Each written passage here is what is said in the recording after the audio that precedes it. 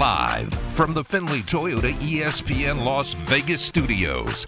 On this channel, we are sophisticated, worldly people, and as such, it takes a lot to impress us. Oh my God, that cloud looks like a dog!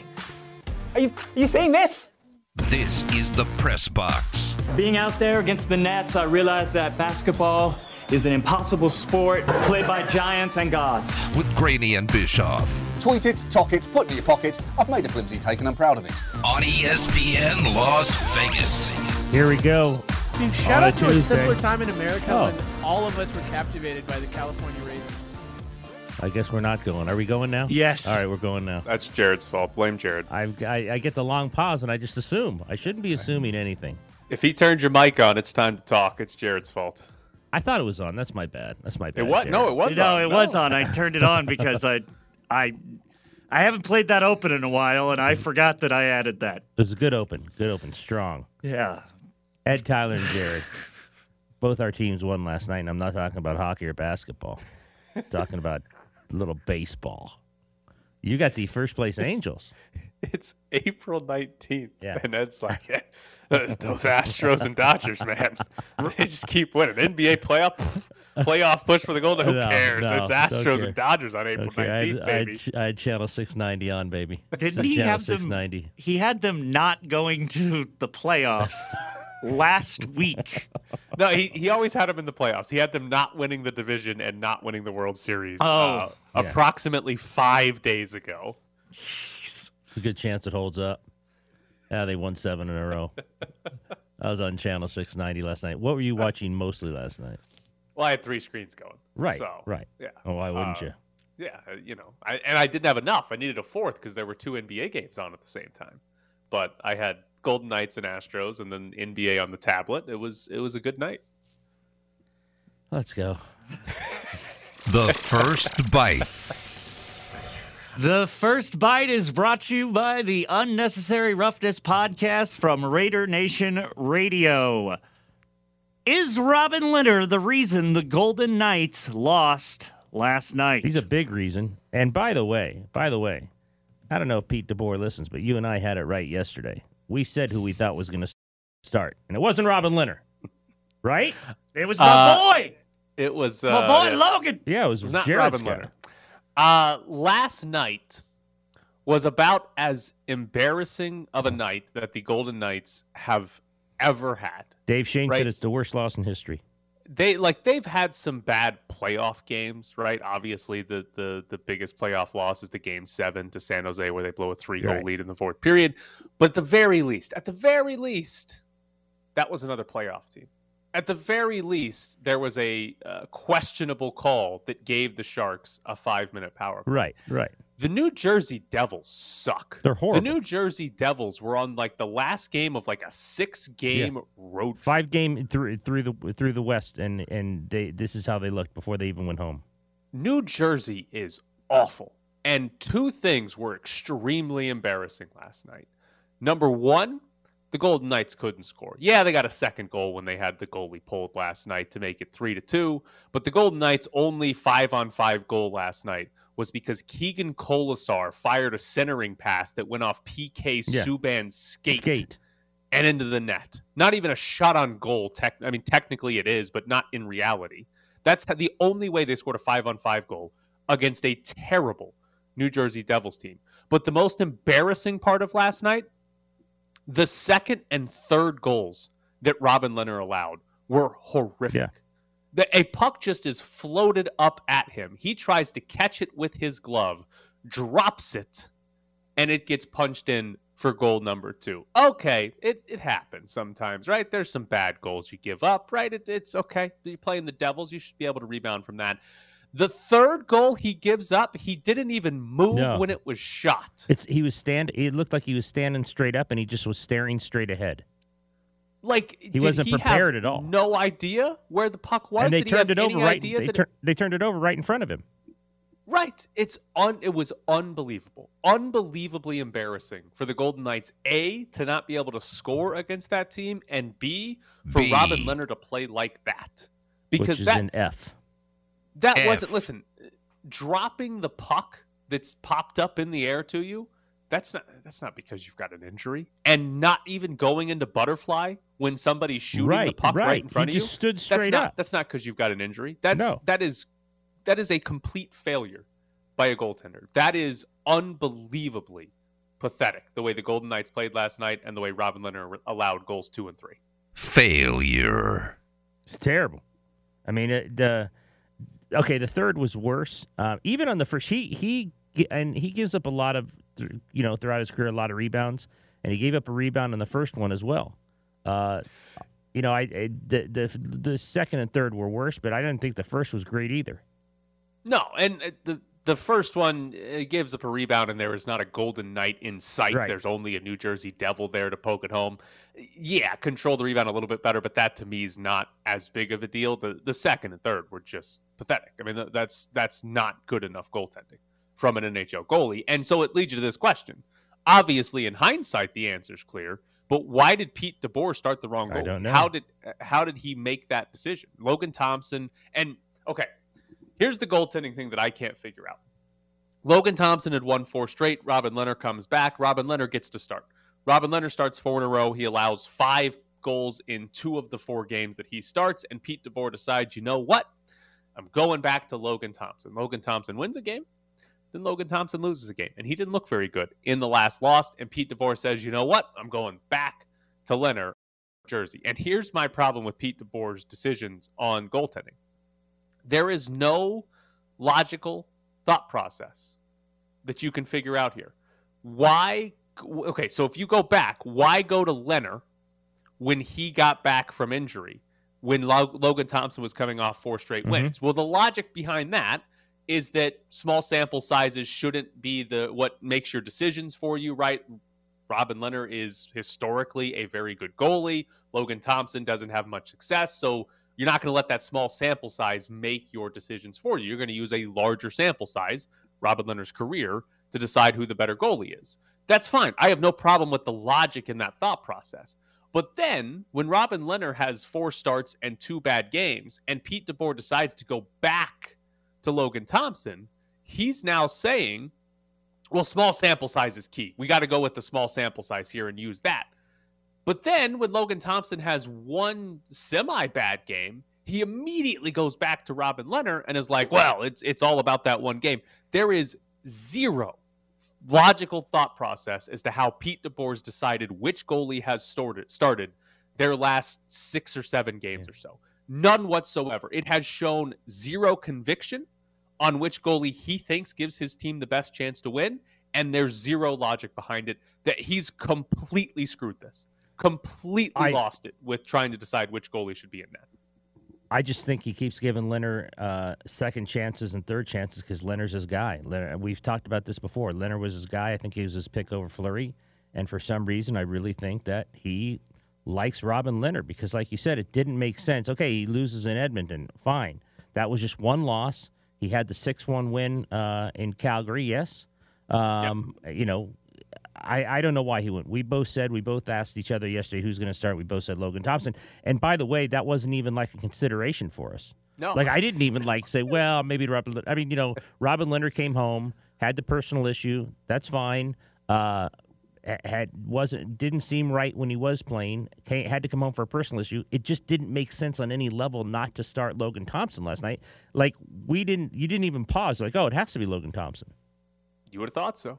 I mean, that's what I thought was going to happen. And here's the other part of this. If Robin Lehner comes back from injury and he had just chosen Robin Lehner outright and never went back to Thompson, right? It might have been the wrong decision, but I would have said, okay, like you A, believe in Robin Lehner, and B, you believe in the long-term, or the large sample size of his career that he's going to figure it out and be a good goalie.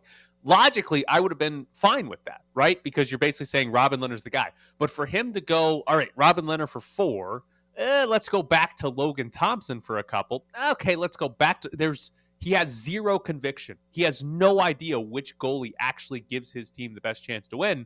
And he's displayed that for now 8 straight games here by flopping back and forth between 2 goalies and not really having an idea of which one he needs to start. Yeah. What an embarrassing loss. What an embarrassing loss. New Jersey's horrible. one of the 5 worst teams in the league. We said yesterday, what are they playing for? Really playing for nothing. And it was Vegas in a must-win situation, maybe near must-win. Because, again, we still don't know what the Kings are going to do. But that was a bad loss, given who now the Golden Knights have to play. They get the Capitals. Yeah, it's San Jose, but then they go on the road to Dallas. They get St. Louis. Kings have a much easier schedule. Just an embarrassing loss in a near must-win game. And now, I think DeBoer said it last night, I think you have to win out. I mean, it depends on what LA does. Yeah. I mean, LA could really mess things up for themselves. But the real problem is that even if they do win out, they still they might miss the playoffs, right? If LA goes 4-1 and the Golden Knights win out, the Golden Knights are not going to the postseason. Right. So even winning out at this point doesn't actually answer or solve the problem for the Golden Knights. They need to win out and have LA lose multiple games, not just one.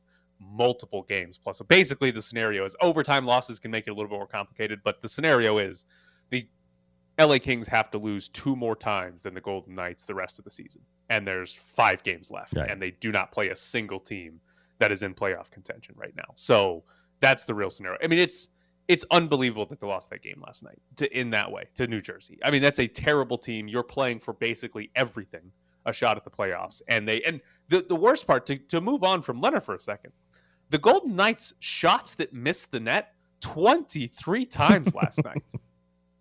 23 times they took a shot and didn't even put it on net. They also had 23 shots blocked, which I think you can give New Jersey credit for that. You got to give New Jersey credit for that. Yeah, you get in the way of a shot attempt. But you have ultimately 46 shots that don't go on net last night. 23 of those in which you just couldn't hit the target. That's pathetic. I mean, that is genuinely pathetic for the Golden Knights to be that bad against what was it? Andrew Hammond was making his 4th start with New Jersey. Yeah. And his 8th start of the entire year. He hadn't played much at all. That's the guy that shut him down. I don't know. It's a pathetic performance last night. It's an unbelievable loss. It's one I do wonder. We've talked a lot about Bill Foley, and we'll get more into this about how Bill Foley probably doesn't make a big change because Bill Foley's going to look around and say, well, the injuries cost us. I wonder if a game like last night changes. I wonder if that's a big enough indictment for Bill Foley to look around and say, well, this isn't good enough. We can't go if you lose the postseason spot by a couple games because you lost to Washington or something. Okay. But I do wonder if that loss last night is enough for Bill Foley to say, ooh, I need to make some significant changes, not just force them to fire the power play coach. I don't think so. It's a horrible loss. I still think he's going to ultimately if they don't make the playoffs, he'll take a breath, step back, talk to people, and they'll say, look, you couldn't overcome all these injuries when they came back. They didn't have enough time to play each other. And a lot sounds like excuses. I'm just saying what I think is going to happen, and I think that he'll kind of stay the course. Now, doesn't mean some of the assistants won't go. That's we've talked about that before. I think if you don't make the playoffs, someone's going. I mean, you're not bringing everybody back. You're not bringing saying let's run it back, guys. No, let's get run 88 points again. Let's do the same thing. No, but the main people here, GM, McPhee, DeBoer, I think are all back. All right, coming up next. Is Nick Nurse and Joel Embiid the best rivalry in the first round? The most dominant player in this league to me, and physically, and that's what we told him: be who you are, be dominant. He's a great coach, obviously. I got what he's been able to accomplish, and I've always been a big fan. But I told him, respectfully, told him to stop about calls. You're sitting in the press box with Graney and Bischoff on ESPN Las Vegas. Follow them on Twitter at Ed Graney and Bischoff_Tyler.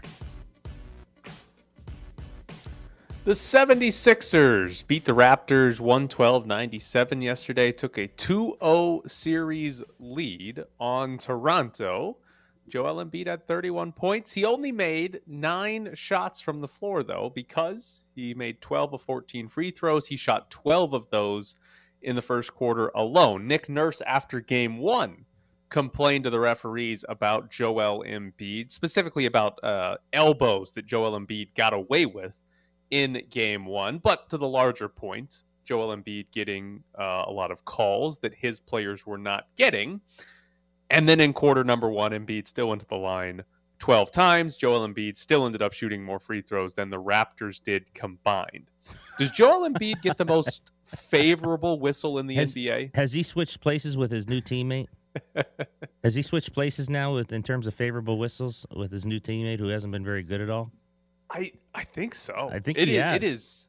It's unreal because if you remember, it was Shaq a while ago. Yes. He was the one that complained, like, I get smacked all the time, but Gets because fouled on I'm every play. Yeah, but because I'm big, it doesn't affect me, so the refs don't call it. It's just a slap on the wrist, and it doesn't bother me as much, but it's still technically a foul. Joel Embiid is the example that Shaq was talking about. Joel Embiid is the player that gets every single call. I mean, the first quarter was ridiculous last night. Joel Embiid touched the ball in the paint.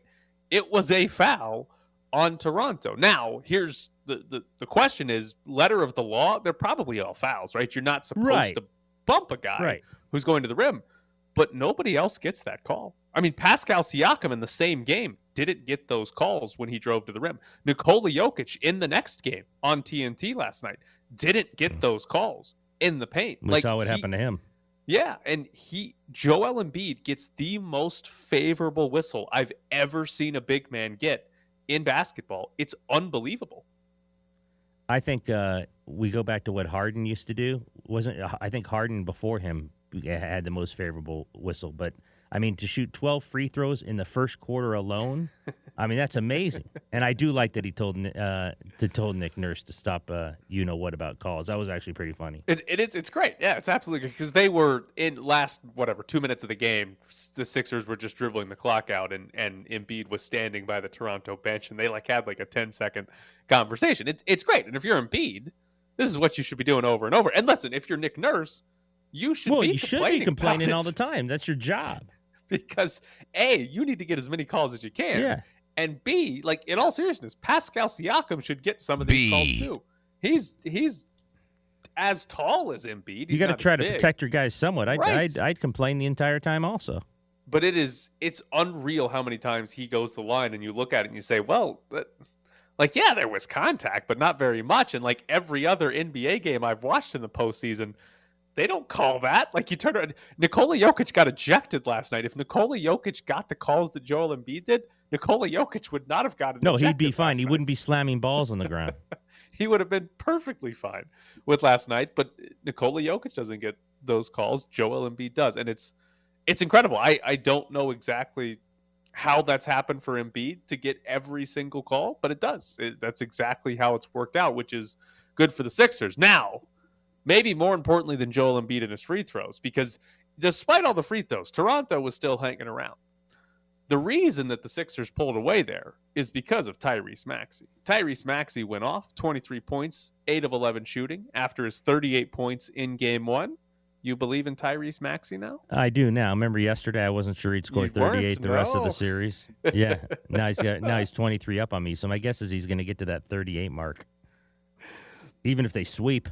The curious part of Tyrese Maxey and the 76ers is that in this series, he is clearly the part of the big two with Joel Embiid. Mm-hmm. Not James Harden is not. No, not James Harden. James Harden, he's scored some, 22 in game 1, 14 in game 2, but his shooting has been awful. He wasn't shooting well to end the regular season, and he shot 6 of 17 in game 1. He shot 3 of 9 in game 2.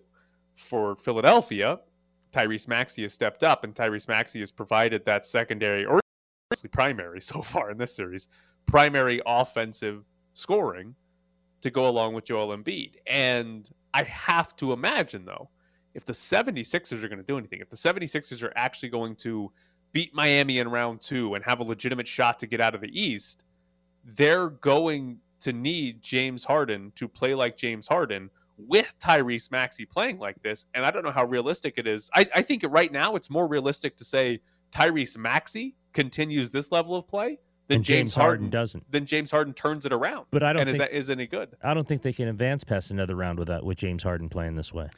Probably not. I just don't think they can. Well, I mean, Toronto's Toronto. They'd get Miami in the second round. They get the Hall of Famer. And James Harden would get beat up. They'd punch him in the stomach and kick his legs and stuff. I mean, then he really won't be shooting well. You don't go after Harden. Well, next maybe you go series. after Maxey. Harden sucks. You go after the other two. You're like, yeah, let Harden shoot. We're going to injure these other two guys. You know what? I am now fascinated to see round 2 Miami-Philly. Do they give Joel Embiid the calls against the Heat? If they do, he's shooting 20 free throws in the first quarter because they're going to be hacking him left and right. Because the Heat kind of go with the general premise of they're not going to call everything. Right. Like we're going to be physical, and the refs are not going to call everything. They cannot call a foul on every possession, even if we foul them on every possession. I'm fascinated to see who kind of wins that battle of, do the refs essentially call everything and send Embiid to the free throw line, or do they give the Heat defense the benefit of the doubt and say, you know what, we'll let you play a little bit more physical, and Embiid only shoots 7 free throws in a game. I am now fascinated for that in the second round. Can we just fast forward to that? I don't need to watch the Raptors anymore. Would it be a stupid defensive plan to just be like, nobody touch Embiid? And as soon as he has the ball in his hands, clear a lane and just be like, go ahead. You got it. Then he just dunks. Okay, well, then he dunks, and then you go and you shoot a 3. You will lose. If you give Embiid a dunk. Hold on. A 3 is worth 50% more than a dunk. Right, but if you give Embiid a dunk on every possession, he's going 60. He's going 60. He's going to make 99% of those dunks. You're not going to make – you have to make what? At that rate, you've got to make more than is humanly possible from three-point range to actually be competitive. Robinson. You will lose. You will absolutely lose, and it won't be close. Because that's the problem. Embiid's actually good. It's not like he's just going to get to the free throw. He's actually good at the sport. He just gets the benefit of shooting 14 free throws in a game. So I want to see that series. That'll be fun. Nikola Jokic got ejected last night. Tossed. Do you think he's more frustrated with not getting calls, or more frustrated with the Nuggets not being competitive? Oh, I think it's both, but maybe not getting calls. He probably thinks he deserves a lot more calls given his stature, and he's reigning MVP, probably be 2-time MVP. So he probably is like, why do some stars get calls and I don't? If he watched the 76ers game, he is frustrated about not getting calls. Yeah, he's like, wait a minute. Exactly. He probably yelled at the ref for his second technical that got him ejected. He probably yelled, "Did you see what Embiid got earlier?" Yes. That's probably what he was yelling. He was like, Embiid gets that call. It was great. The Nuggets, it's honestly, from a Nuggets standpoint, it's a little tough to watch because we know how good Nikola Jokic is, and they don't have their second and third best players. Right. I mean, you don't have Murray or Michael Porter Jr. It's tough to watch because Jokic is good, and they just have no chance because the Warriors keep trotting out the death lineup, and it's unbelievably good. It is in the end of first halves, they're 42-14, outscoring the Nuggets when that death lineup is on the floor. In the last 10 minutes? Yeah, the last 5 minutes of each first half so far in this series. It's 42-14. How good has Jordan Poole been?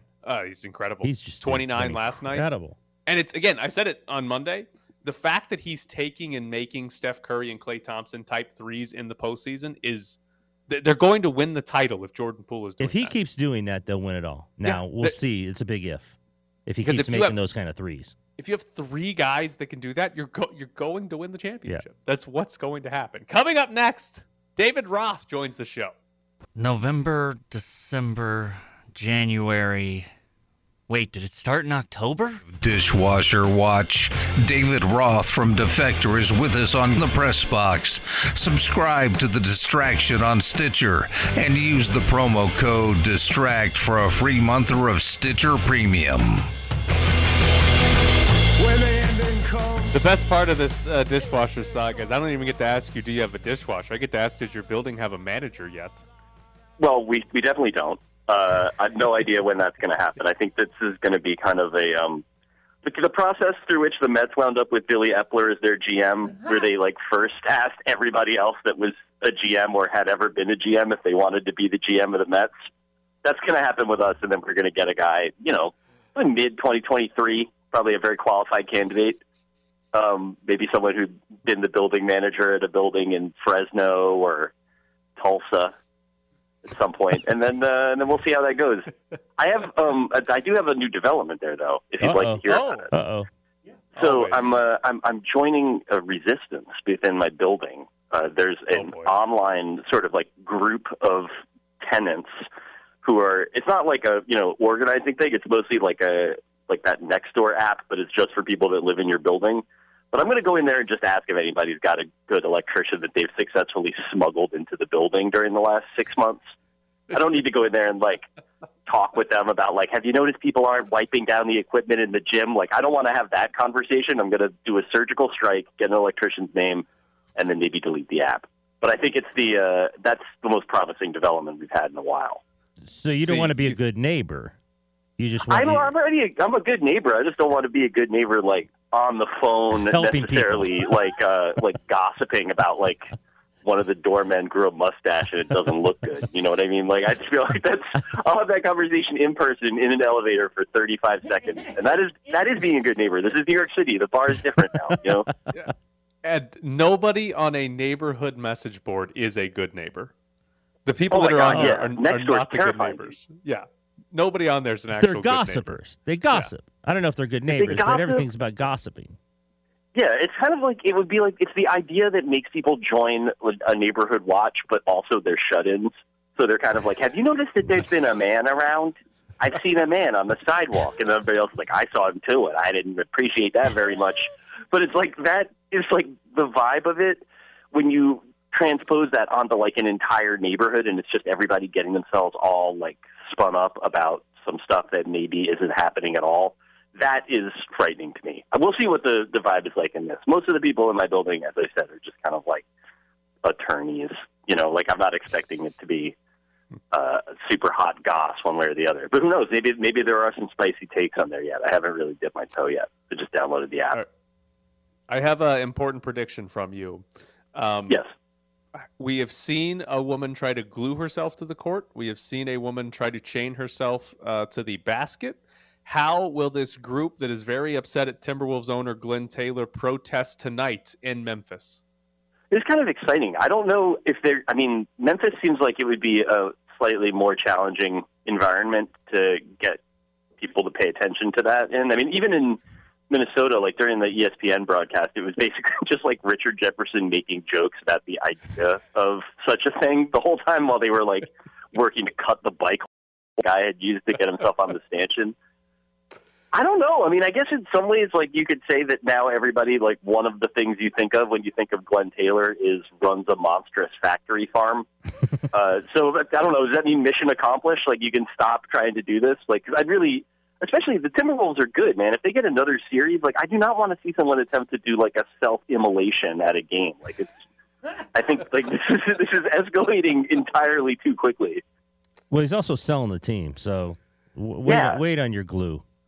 Right. I mean, it's not like, especially once A-Rod gets there, like, there's going to be all kinds of weird stuff to protest, and I think that'll be, you might not want to, like, be gluing yourself to anything, but if like, A-Rod's going to put a lot of pictures of himself up, like, on a sailboat, wearing, like, just a full linen outfit, and I feel like fans should be ready to protest that, too, when it happens.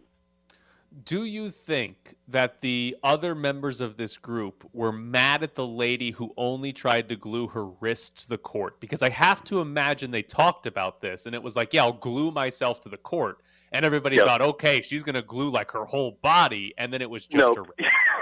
Yeah, I do get the sense that that's one of those things where there's probably, like, a lot of planning that goes into it. And then, you know, it's the biggest stage, brightest lights, you know, TNT national game, like, maybe you panic, and instead of doing that, you just kind of you have glued your sneaker to the floor, and everybody's like, that's just weird. And you're like, oh, I guess I choked. Like, I do sense that there was, like, an attempt there.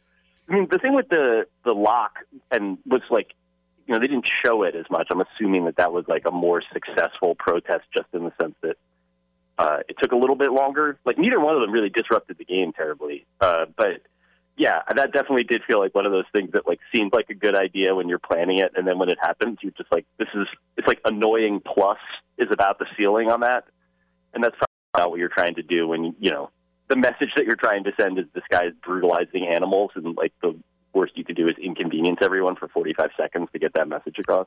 I thought it was funnier as they carried her off, took the legs up, took the arms up, head bobbing up and down as they carried her away.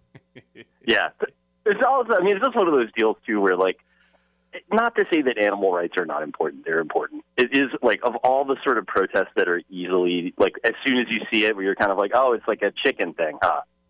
Like, it's like, there's not, like, the issue that is going to get people in the streets necessarily. And so, like, the whole vibe of it is, like, Yeah, like going limp and yelling like I'm not resisting as you're like removed from the court very easily by 3 off-duty police officers is kind of like it fits the broader scope of the thing. Like it's not like nuclear weapons or whatever. Like that's like the vibe that you want from a chicken protest.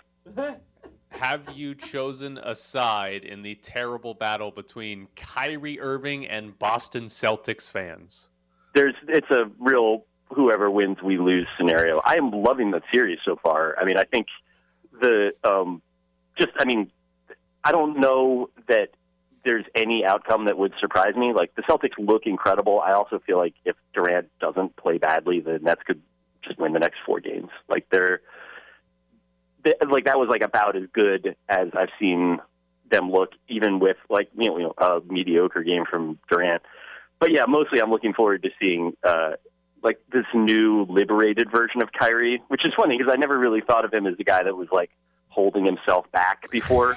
But him doing the double birds while like pretending to scratch his head, like all this like real 3rd grade stuff, like that's game 1. Like we've got plenty. If this series goes like 6 or 7, and like I don't know what's where the ceiling is in terms of like how he could escalate that.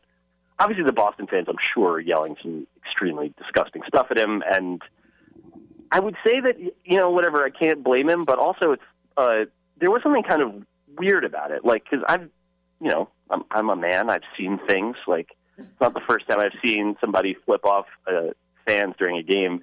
It's definitely the 3 goofiest instances of it ever being done, though, were all done by Kyrie in that game. So either they were in his head or he needs to like get in the lab and workshop some new, cooler ways to tell people to buzz off. Do you like his reasoning that he's only given the energy back?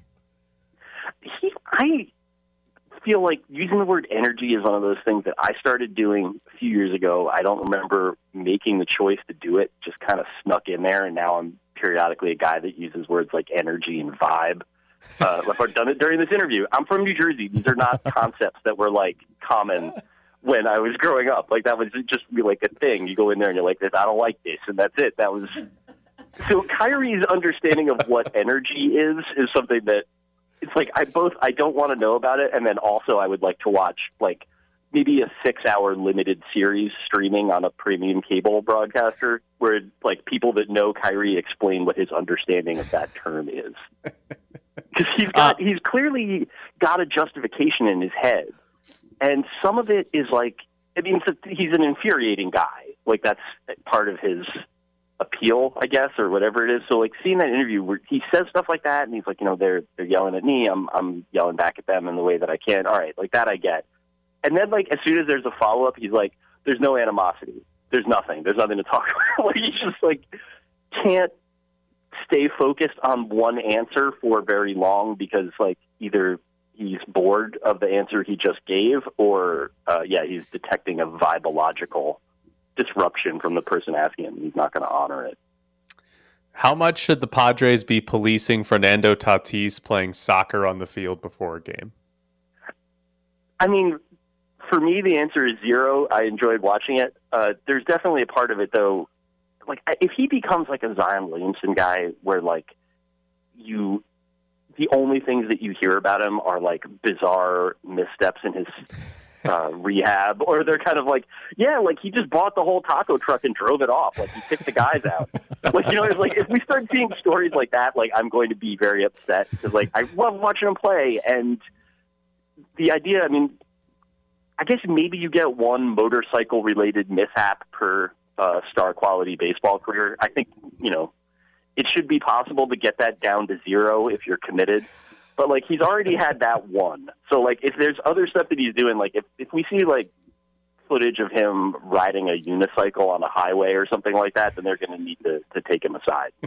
It's weird that in the fullness of time, like, you kind of get what Manny Machado was on about now. Like, I don't like agreeing with the guy that's getting in the star player's face, especially when that guy is Manny Machado. And yet at the same time, like, maybe fewer hijinks would be worth it for a little while. Well, he is David Roth, here to justify Manny Machado and Kyrie Irving for everybody. Yeah. David, as always, Wow. Thank you. we appreciate it. Yeah, it's terrific. I look forward to seeing who I wind up backing next week. Thanks for having me, guys. Have a good one. Thanks. So there is David Roth from Defector, as always. I forgot about that Machado thing. I forgot about him calling him out. It's great. Listen, the Padres are great entertainment. I don't know if they're ever actually going to be good or win anything, but they are terrific entertainment. Coming up next, we might not be the dumbest city to give public money to a football stadium. Absolutely. I mean, that's without question. To your point, what you saw out here, that's 5 years of training behind the scenes to make sure I'm ready and stay ready at the highest level. You don't do that if you don't have a passion and you don't believe you're going to find a way on that field. If an opportunity presented itself today and they said, we want to bring you in as the backup, would you take that? Yeah. You'll take that. If an opportunity... I know I have to find my way back in. Okay. So, yeah, if I have to come in as a backup, that's fine. But that's not where I'm staying. And when I prove that I'm a starter, I want to be able to step on the field as such. I just need that opportunity to walk through the door. We're back to the Press Box Morning Show with Ed Graney and Tyler Bischoff. So, the state of Nevada once gave the Raiders $750 million to come here and build a new stadium. We've got Allegiant Stadium now. We've got the Raiders now. And pretty soon, that's going to look like a bargain. The Tennessee Titans might get $1.2 billion in public money for a new stadium to stay in Nashville. Plus, the Buffalo Bills have already gotten more than the Raiders. They're going to get like $850 million from Buffalo to build a non-domed stadium in Buffalo. Actually, I should say not from Buffalo. It's partially from Buffalo, but mostly from the state of New York for the Buffalo Bills. So we got a bargain. $750? That's nothing for an NFL stadium. I know apparently. you always thought that. I know you've been a proponent of that $750. And, what a great deal. It was a great deal. And, congratulations to the Syntax Committee and to the legislatures and to the governor at the time. What a deal it was to give $750. Oh, we nailed it. Might as well give $750 to the A's. Right. Why not? Yeah, It's why cheap. not? That's nothing to give out. But one of the funniest things that I have seen regarding stadiums and public money, right? When they had those SNTIC meetings, when this went to the state legislature, there were a lot of bad arguments, a lot of poor logic as to why public money for the Raiders and for that stadium was going to be a good thing, right? But this one might be the worst I've ever seen. This is Crystal Peoples-Jones, who is a state representative in New York. And she said that it's okay for the Bills to get public money, $850 million, because it will benefit senior citizens because they will be able to shop in empty supermarkets when the Bills are playing. What's your point? They need a little open fairway there on the with the carts. Come on. Okay, there are how many home games a year? Well, either 8 or 9. So these old people only need to shop for groceries 8 or 9 days a year. Come on. What about the rest of the year? The Bills play 8 or 9 home games in the span of like 4 months. The other 8 months of the year, they're just screwed. They can't go grocery shopping. As someone who actively spends time with a 90-year-old, that may be too many times based on the amount of food she has in her pantry and her fridge at any given time. So they don't even need to go to the grocery store, Jared. No, they don't need to go at all. Yeah, well, I mean, 8 times. Might be good for the year. That's good for the year because there's a can of French onion soup that I'm pretty sure has been there since the Reagan administration. I mean, 9, forget about it. 8's good. If it's a year where they have a 9th game because of 17, forget about it. What about like now when we're in the middle of the off season? What if they Stocked need something up already. now? But you got to buy all non-perishables in the winter? You can't buy any fresh fruit? I mean, once again, they weren't buying fresh fruit to begin with. She said this out loud. Dried apricots, Tyler. Yes. Dried apricots and prunes. she said this out loud, that a benefit to giving the Bills public money was that old people would have a time to shop when everybody else was at the Bills game. Which, by the way, also implies that these old people are not Bills fans.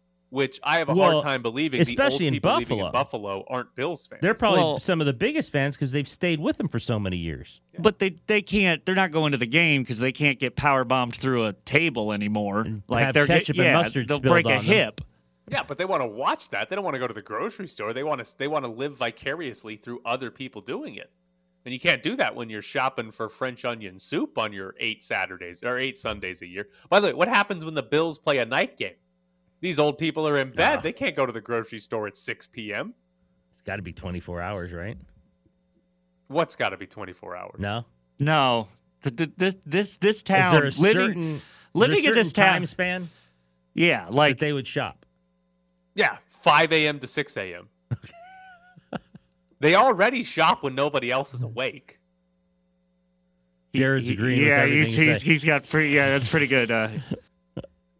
They already do. That's already what it is. They shop when everybody else is asleep. And by the way, these old people, are they retired? Just go to the grocery store on like Tuesday when everybody's at work. You're not buying this reasoning for $850 million. I mean, it's so sound. I can't believe you I can't believe you're laughing at this. It's such a sound. I just wish we got this reasoning with the 750. Right? It would have been awesome to write about and talk about. It'd have been phenomenal. Yeah, I mean, it took someone from Buffalo to come up with the best reasoning for giving $850 million.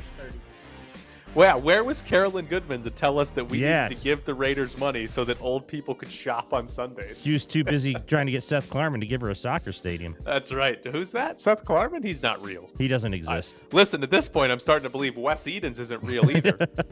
All these people that are supposed to be bringing soccer to Las Vegas are not real people. They're all fake. Wes Edens, Seth Klarman, they're NFTs is what they are. You can buy them online, but they don't really exist. An NFT of Seth Klarman is more valuable than Seth Klarman.